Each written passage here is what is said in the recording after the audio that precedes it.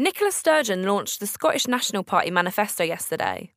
Her top priority is to end cuts and increase spending on public services. This would allow the SNP to protect the NHS and build 100,000 new homes a year. Sturgeon also announced she'd increase the minimum wage to $8.70 an hour and introduce higher tax for high earners.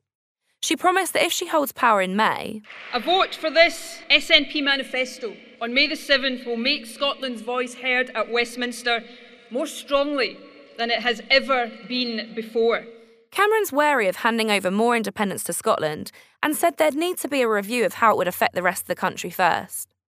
But neither of the two major parties are likely to win outright, and the SNP is set to be the third biggest party. Sturgeon's keen to build alliances to keep the Tories out. She recently offered Labour a partnership deal, and although Miliband ruled it out, many think some kind of deal is still possible.